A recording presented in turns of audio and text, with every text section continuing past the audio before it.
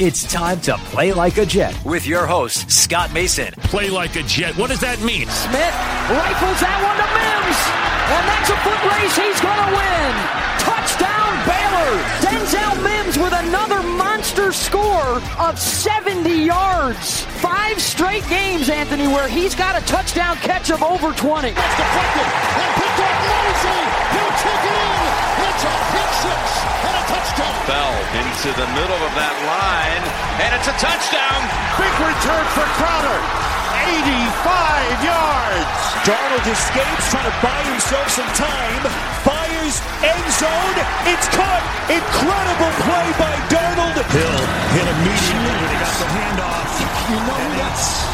The Q-inator. Oh my gosh. Listen, thank you. From the TOJ Digital Studio, this is Play Like a Jet. My name is Scott Mason. You can follow me on Twitter at PlayLikeAJet1. And everybody seems to think that the Jets won the Jamal Adams trade, at least on paper. They got 2 1s and a 3 from Seattle. They also flipped a 4th back in order to get Bradley McDougall, the safety who will take Jamal Adams' spot on the 2020 roster. I say everybody, but not quite everybody. There are some people that don't really love the deal. One of those people is our old friend who is, as I like to say, the godfather of online draft content. He's got great year-round football content, whether we're talking about gambling, pro football, college football, and, of course, fantasy football. He, of course, is Walter Cherepinsky of WalterFootball.com. Walter, welcome back to the show, my friend. Well, thanks for having me on again. And I have to say I'm surprised that you say that everyone loves the trade. I guess I haven't really listened to everyone's opinion on this because I was on vacation. But I did not like it at all. Well, we'll get into that. Not everybody, but most people seem to really like it. If you survey a lot of the experts, talking about the blue check mark people, I know Daniel Jeremiah was really high on it. Diana Rossini from ESPN said that she spoke with a bunch of general managers, and the consensus seemed to be that the Jets, quote-unquote, fleeced the Seattle Seahawks. I don't know if I'd go that far, but I think they got great value for Jamal Adams. Tell me why you didn't like the deal. Well, there are a lot of reasons why I hated this deal for the Jets. I gave it a D on my website, and at the time when I graded it, I'm like, I think I'm being a little optimistic here. I thought maybe it should have been an F.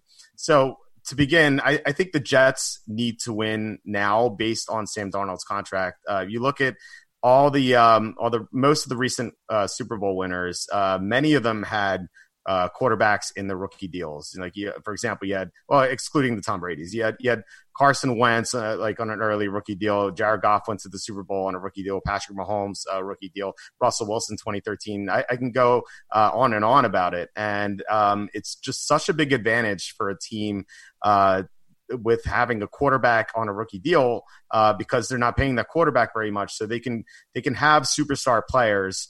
And they can win instantly, like in the quarterback's second or third year. And I thought that set up very well for the Jets last year. And then Sam Darnold got mono, and yet they still went 7-9 despite him missing 4 games. I thought that could carry over into this year as well, with Darnold being in his 3rd year, the Jets getting C.J. Mosley back from injury, and then they have some other good players. Like, granted, they have some holes at corner and edge rush, but overall, I like their roster. But yet they trade Jamal Adams, who's one of the best safeties in the NFL. I know, he might cause some locker room problems, but there's no replacing his talent. Like, the Jets are not going to get anyone nearly as good as Adams in all likelihood with their 2 picks. So they're trading away an all-pro talent, and by the time the rookies they get from these draft picks develop, Darnold's not going to be on his rookie deal anymore. So I think that's problematic, and I think the Jets, instead of trading Adams, I thought they should have traded for like a Pro Bowler. While sports can bring us so much joy, it can also bring us a lot of unwanted stress, and that stress can make it difficult to concentrate, relax, and get decent sleep. Sunday Scaries was launched in 2017 by 2 best friends and business partners, Bo Schmidt and Mike Sill. They operated a full-service bar with 50 employees and were always exhausted. They tried all kinds of products, but they didn't work. Then they started experimenting with CBD. They loved the effects and regained control of their days and nights, but they wanted better CBD products. So what they did for themselves was specially formulate CBD gummies with vitamins D3 and B12 that were super consumable, easy to take on the go, and effective. Long story short, their specially formulated CBD products and vitamins helped relieve the overwhelming angst they felt on a daily basis. So in July 2017, they named the company Sunday Scaries and began sharing their products with friends and launched their online store at sundayscaries.com. With tens of thousands of customers, monthly subscribers, and a 100% money-back guarantee, Sunday Scaries has always been on a mission to transform a worrisome nation into a chill one. And right now, we have a bonus for you. Get 25% off all products at sundayscaries.com when you use the code OVERTIME. Again, 25% off all products at sundayscaries.com when you use the code OVERTIME. Hey guys, Greg Peterson here with the Baseball Betting Podcast. As we know, the MLB season is back in our lives. It's going to be a 60-game sprint unlike anything that we've ever seen before. And I'm going to be giving you picks every single day, 7 days a week with Major League Baseball. We're also going to be keeping up with the KBO as well. If you like baseball and you like being able to make some money, subscribe to the Baseball Betting Podcast with Greg Peterson on Apple Podcasts, Google Play, Spotify, Stitcher, TuneIn, or wherever you get your podcasts. Hey guys, this is Greg Peterson, host of the podcast Hoopin' with Hoops. Despite the fact that college basketball is in the off-season, it's never too early to get a jump start on taking a look at these teams because there is now 357 of them for the upcoming 2020-2021 college basketball season. I'm going to give you guys a deep dive on every last one of them, keep up with all the transfers in college basketball, and so much more. You are able to subscribe to Hoopin' with Hoops on Apple Podcasts, Google Play, Spotify, Stitcher, TuneIn, or wherever you get your podcasts. Play like a Jet. Play like a Jet. What do you think about the fact that this roster has a lot of holes at very important positions? I know that they went out and they got Mekhi Becton in the draft, and so hopefully he's the answer long-term at left tackle, but the rest of that line, at least for the long term, has a lot of question marks. Maybe not Connor McGovern, but every other spot on that line is iffy past 2020. They don't have any edge rushers. They don't have any real long-term solutions at cornerback. At wide receiver, they don't have any proven players that they can look at as a potential number one receiver for Darnold to grow with. So this is an opportunity for Joe Douglas now to take assets and really use them to build those important areas. And with Jamal Adams, as good as he is, still a safety. And yes, he is more than a safety in the sense that he can do a lot of different things on the field. But as Mike Lombardi said on his podcast, usually you pay top dollar and you give up a king's ransom type of draft pick deal for a guy that can either take away an opposing team's number one wide receiver or somebody who can consistently sack the quarterback. Jamal Adams can't do that. He seems like a bit of a luxury on a team like the Jets, whereas if you have those picks, it gives you that flexibility now where you can move up and down the draft board. You can add players at those positions that you really need. Gives him a fighting chance that he might not have had if Jamal Adams was here and he didn't get those assets back, because then you're committing all of that money to Jamal Adams. Of course, there's also the part of this that we can delve into about him not really wanting to be here, so that's another issue altogether. Do you want to pay a guy that kind of money when he doesn't even really want to be here? And let's be real, he's been here 3 years. The Jets have been 16-32 in that time. How much better does he really make them? Couldn't there be an argument in favor of making this deal because it at least gives Joe Douglas a chance to make this team a long-term success rather than holding on to this guy who's a great player but isn't necessarily going to be a huge impact for them over the next couple of years? I can understand that thinking, but then again, that goes into what I was saying with Darnold not being in his rookie deal anymore. Like, they're going to have to pay Darnold a lot of money to be around after his initial contract. So the Jets are going to have they're going to have to clear that hurdle as well. And like we've seen so much history of like non-elite quarterbacks getting these big deals, and then these teams just can't really compete like they have anymore.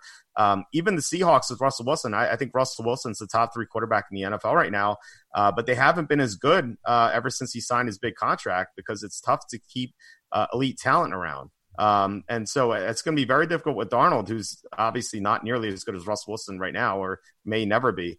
So I think that's a problem. With what you were saying about Michael Lombardi's point, I think for the most part, he's right. Like, it's so important to have a great quarterback, to be able to protect that great quarterback and to get after the other quarterback. I'm definitely all for that, but I don't think it applies to all pro talents like Jamal Adams. I mean, he's just such a difference maker at safety. Like, I can't imagine the Ravens, for example, in 2012 winning without Ed Reed. Like, he's that type of a player, and to get rid of him for 2 first-round picks, which sounds great on paper. It's like, hey, we got two extra first-round picks, but first of all, Seattle's probably going to be drafting in the 25 to 32 range. Like, they're always in the playoffs. Russell Wilson usually wins one playoff game, and now that he has Jamal Adams on the other side of the ball, I think there's a better chance they get to the NFC Championship this year, maybe even win it all. I think they might be in position to do that. So suddenly your first-round pick might be 25 to 32, and generally in that range, like, the odds of a player panning out there is pretty close to 50-50. So it kind of reminds me, I don't know if you've seen Family Guy, where Peter Griffin is he's awarded a boat or a box, and he says anything could be in the box, even a boat, and that's kind of like what these draft picks are. So I think that the Jets will be lucky to get anyone as good as Adams, and with the odds of being 50% bust, it's likely the Jets, with these 2 first-round picks, they get one good player who's not as good as Adams and one bust. And is that worth giving up Jamal Adams? I really don't think so.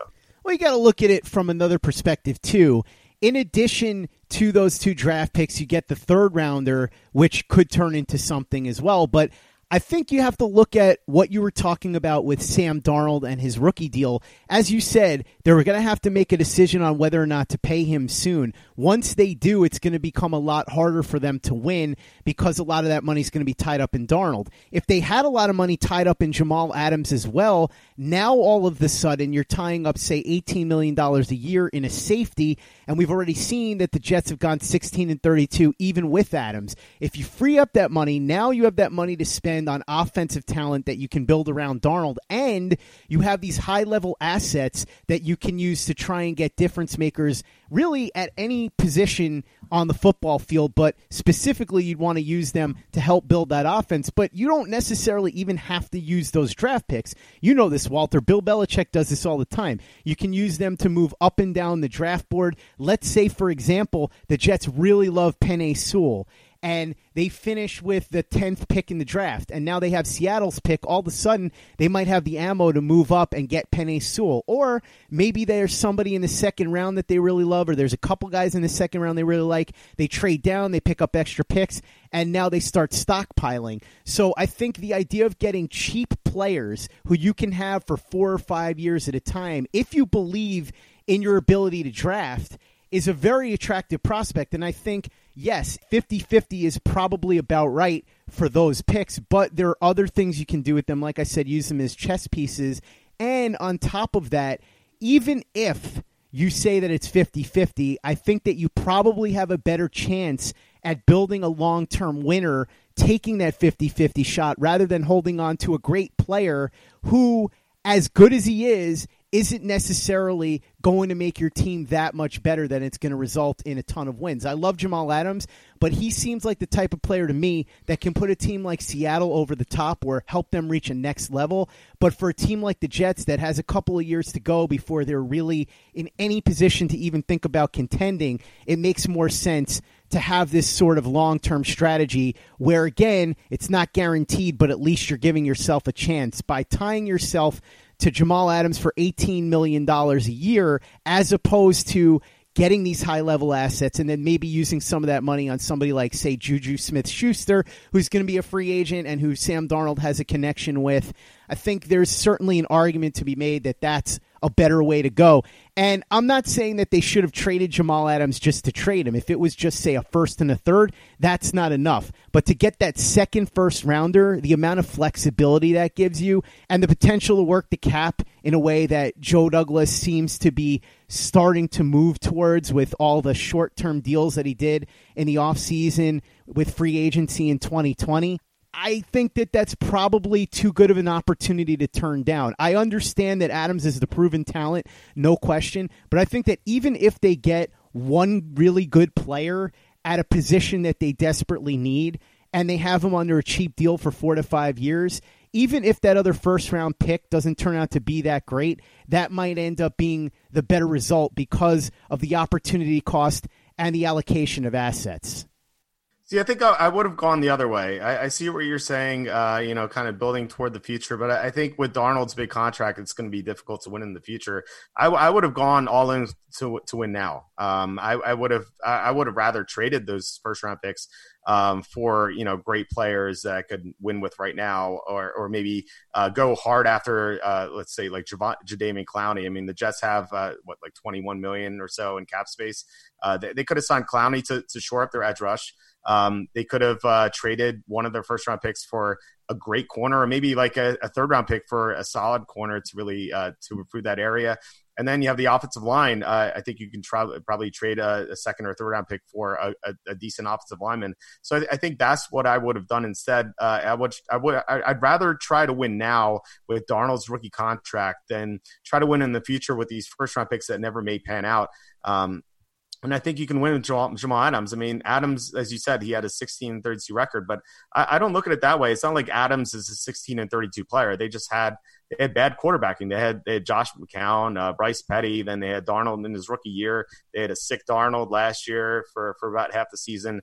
And, just the other bad quarterbacks they've had in whenever Adams has been on the team. I think that, if you really – if Darnold progresses like the Jets think he can, and I think this trade really, I think it really has to do with what they feel about Darnold.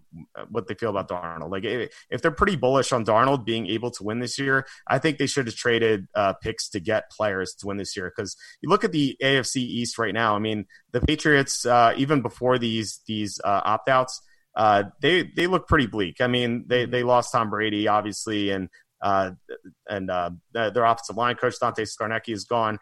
They lost some other players, so they're definitely going to decline. You have the Bills, but I feel like the Jets could compete with the Bills if Darnold takes the next step. So I think Belichick is eventually going to turn things around, and he's going to regain control of the AFC East in a few years. I feel like so. I think the Jets have this window now to win now, and I think they really had to do that. I understand where you're coming from. I think the difference between you and I is that, believe it or not, me being the Jets fan, I think that this roster is much further away than you seem to. I just think there are too many holes here. There's a lot of patchwork going on at edge rusher. They've got Jordan Jenkins, who's an okay player. He's a decent edge setter, but that's really all they've got.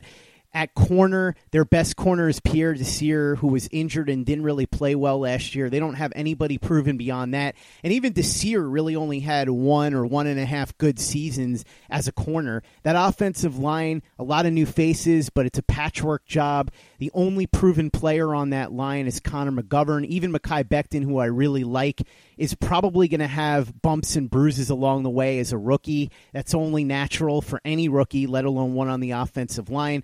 And at wide receiver, you lose Robbie Anderson, your best wide receiver. You bring in Brashad Perriman. He had a couple of good games last year, but you don't really know what you're going to get out of him. Now you have Denzel Mims coming in, who's really talented. But remember, Walter, we're looking at a season where these guys are going to have a lot less time together, so it's going to be a lot harder for newer players to get on the same page with their new teammates. So I just think that in order for this to have gone in the direction that you're talking about, which would have been a fine direction if they were further along, they would have had to be further along roster-wise. I think Joe Douglas is looking at this thinking that it's going to take him another year or two to really be in position to do anything. It's not going to be able to be done overnight because it would just take too many moves. It would be impossible. By loading up with these assets, it makes it easier for him to do it over the next year or two. I think a lot of the blame for this has to go to Mike Maccagnan because he's the one that left this roster in such rough shape.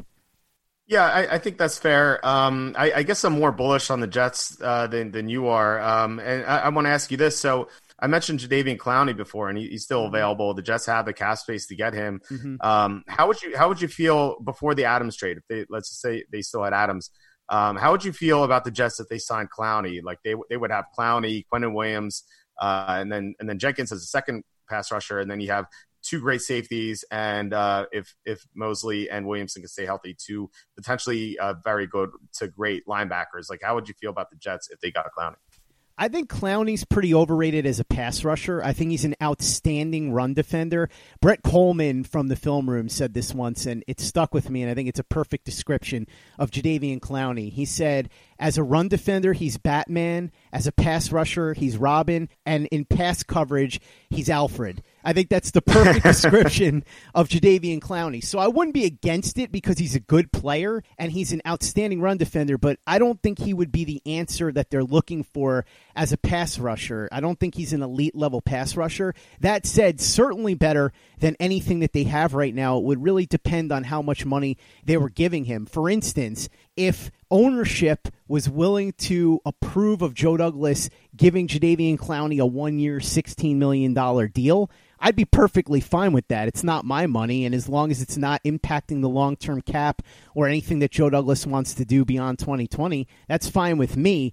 I think that the fact that they are reportedly cash-strapped is hamstringing a lot of those potential deals because we have heard about Logan Ryan and the Jets going back and forth, and it seems like his price is just a little bit more than they're willing to pay right now. I do wonder if Jamal Adams being out of the equation and Logan Ryan having a lot of those same skills in terms of rushing the passer from the defensive back position are going to make the Jets a little more eager to spend a few bucks on Logan Ryan. I guess we'll see. But I would be fine with Clowney if they were able to come to some sort of short-term arrangement. Would I love the idea of giving Clowney some sort of massive long-term deal, a 5-year, $100 million contract like Frank Clark or something like that? No, because I don't think he's a guy that's necessarily going to be a key piece to help them really contend over the long haul. But if they could get him now on, say, a 1-year deal for a reasonable price, can't hurt. Yeah, I definitely agree with that. I don't want to sign Clowney to a long-year deal. I mean, a long-term deal. I mean, he's had kind of like bouts with lethargy from time to time. Like, he's an amazing talent, and I think that your most, or that comparison with Batman Robin is mostly right about him being a pass rusher. But I think when he's motivated, he can definitely be Batman as a pass rusher. It's just that he's not always motivated, and that's a problem. But when I said signing Clowney, I meant like a 1 or 2 year deal. So I think that would make a lot of sense. Like, I don't think you want him around when you sign Darnold to that long-term contract. I think that would be bad. But you know, if you get a motivated Clowney on a 1-year deal or a 2-year deal, I think that would help the defense out a lot, especially if they would have signed Logan Ryan and then they had Jamal Adams and maybe they trade for a corner and they trade for a receiver. I think suddenly the Jets have a legitimate chance to make some noise in the playoffs.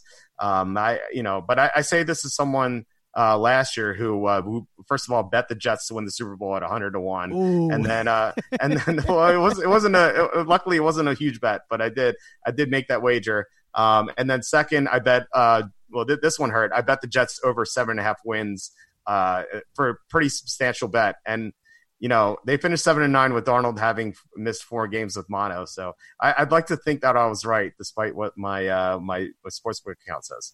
Well, let me ask you this. Since you talked about predictions, with Jamal Adams now being gone and traded to the Seattle Seahawks, what do you think in terms of both the Jets and the Seahawks? How much does Adams help the Seahawks win total, and how much does he hurt the Jets win total? How many wins do you think both teams are looking at roughly? I think this is kind of devastating for the Jets. Not only do they lose one of the best safeties in the NFL, I think it also hurts team morale a little bit because, you know, let's just say I'm a Jets player and coming into the season thinking, hey, you know, we have a quarterback in his 3rd year. We have some new guys on the team. We have Jamal Adams and, you know, Mosley, like Quentin Williams, like some big time talents. Like, hey, maybe we can make some noise. The Patriots don't have Tom Brady anymore. Maybe we can win the division. And then I see Jamal Adams being traded for future draft picks, and I'm thinking, oh man, could we win this year? Like, so I think it hurts them. And also you have Adam Gase still being around. I think that maybe they should have gotten rid of Adam Gase instead of Jamal Adams, but that's another topic. So I think the Jets, who and like I said, I was bullish on them before. I'm not so much now, and I think that they probably win. I'd say the most likely result is going 5-11. I think they could be, worst case scenario, they probably go 3-13. I think best case scenario, maybe 7-9. So I think they're definitely going to be, I think their median results probably 5 wins. But the Seahawks, I talked about this before. I think they can get to the NFC Championship. I still think the Buccaneers are the best team in the conference, but the Seahawks are going to be right there. I mean, it's going to be very difficult to throw on them if Quentin Dunbar is allowed to play. They have Shaq Griffin, they have Quandre Diggs, and now Jamal Adams. It's kind of the Legion of Boom Part 2. Their only weaknesses, I believe, are on the offensive line and defensive line, but they have some young players. Like they spent a first-round pick on LJ Collier last year, second-round pick on Darrell Taylor this year for their edge rush. So their edge rush could improve. And then they spent a third-round pick on a guard, Damian Lewis. So I think that they have a ton of potential. I think the Seahawks, I think their most likely result is 11-5. But I could see them going 12-4 and making a deep trip to the playoffs. I agree with everything you just said, more or less. I think that the Seahawks have a real chance to get to the NFC Championship game. Any team that has Russell Wilson is going to have that opportunity, but certainly Jamal Adams helps them. They'll be battling the 49ers for that division. I do think that Tampa's the best team in the conference, and I know a lot of people question the Tom Brady move to Tampa, but I think he was a lot better last year than a lot of people give him credit for, and you're going to see that in Tampa this year. I expect a big year from them. And the Jets, I agree, probably between 5 and 7 wins. Would love to see more than that, but I just don't think it's in the cards. Last question for you, Walter. I wanted to get a quick preview of the upcoming draft. Now, obviously, there are a lot of questions with college football, and you can talk about that as well. We don't know exactly how this is going to go. As of now, we know that, for instance, the Big Ten is only going to play teams in their conference. That's if these games actually happen. Now, the stock of these players is going to be very weird because if the games don't happen or if they do happen but it's only interconference, it's going to be a lot harder to scout these guys. Who are some of the players, though, that you're looking at least right now on paper, that you think could be interesting for the Jets with that Seattle pick, figuring that the pick is probably going to be in that 20 to 32 range? So actually, well, before I get to some of those prospects, that was actually one final point I wanted to make on this trade. So, with the first-round picks, the extra first-round pick seems nice now. But I think this draft might be a little tricky if these teams don't play as many games or if you have players sitting out. This draft could be very difficult to scout. So I think that's another issue that I have with the trade. But, I mean, obviously that could not be a factor. It could be a non-factor as well if everything goes according to plan. So I'm looking at. I think we discussed last time that the Jets could maybe get a corner in with their pick in the first round. Like we talked about Patrick Surtain from Alabama. I think he'd be a good pick for where the Jets are. In my mock draft, I'm releasing my mock draft update tomorrow morning. And I have the Jets with the third pick taking Jamar Chase from the receiver from LSU. So I don't know if they're going to be drafting third or anything, but if they are, I think they're definitely going to look at Chase. But with Seattle's pick, there should be some decent corners available late, like Josh Jobe from Alabama. I don't think Paulson Adebo will get there, but maybe if he has a kind of a down season, he could probably slip there. And there's some offensive linemen, Cade Mays, tackle from Tennessee. There's some other receivers, Chris Olave from Ohio State, some of the Alabama receivers, or you have Tamarian Terry, a receiver from Florida State. So those are some of the receivers that you can get late in the first round. Obviously, the Jets can make a ton of moves. They could trade up, like you said, or trade back. I like this draft class coming up. It seems to be a lot of talent. But then again, I mean, who knows what's going to happen with the college season? Going to be very interesting, but I will say this. If the Jets did somehow end up with Jamar Chase, boy, that would be really exciting. They haven't had an offensive talent like that at wide receiver in a really long time. I'm not going to count Brandon Marshall because he was only here for 2 years and it was toward the end of his run.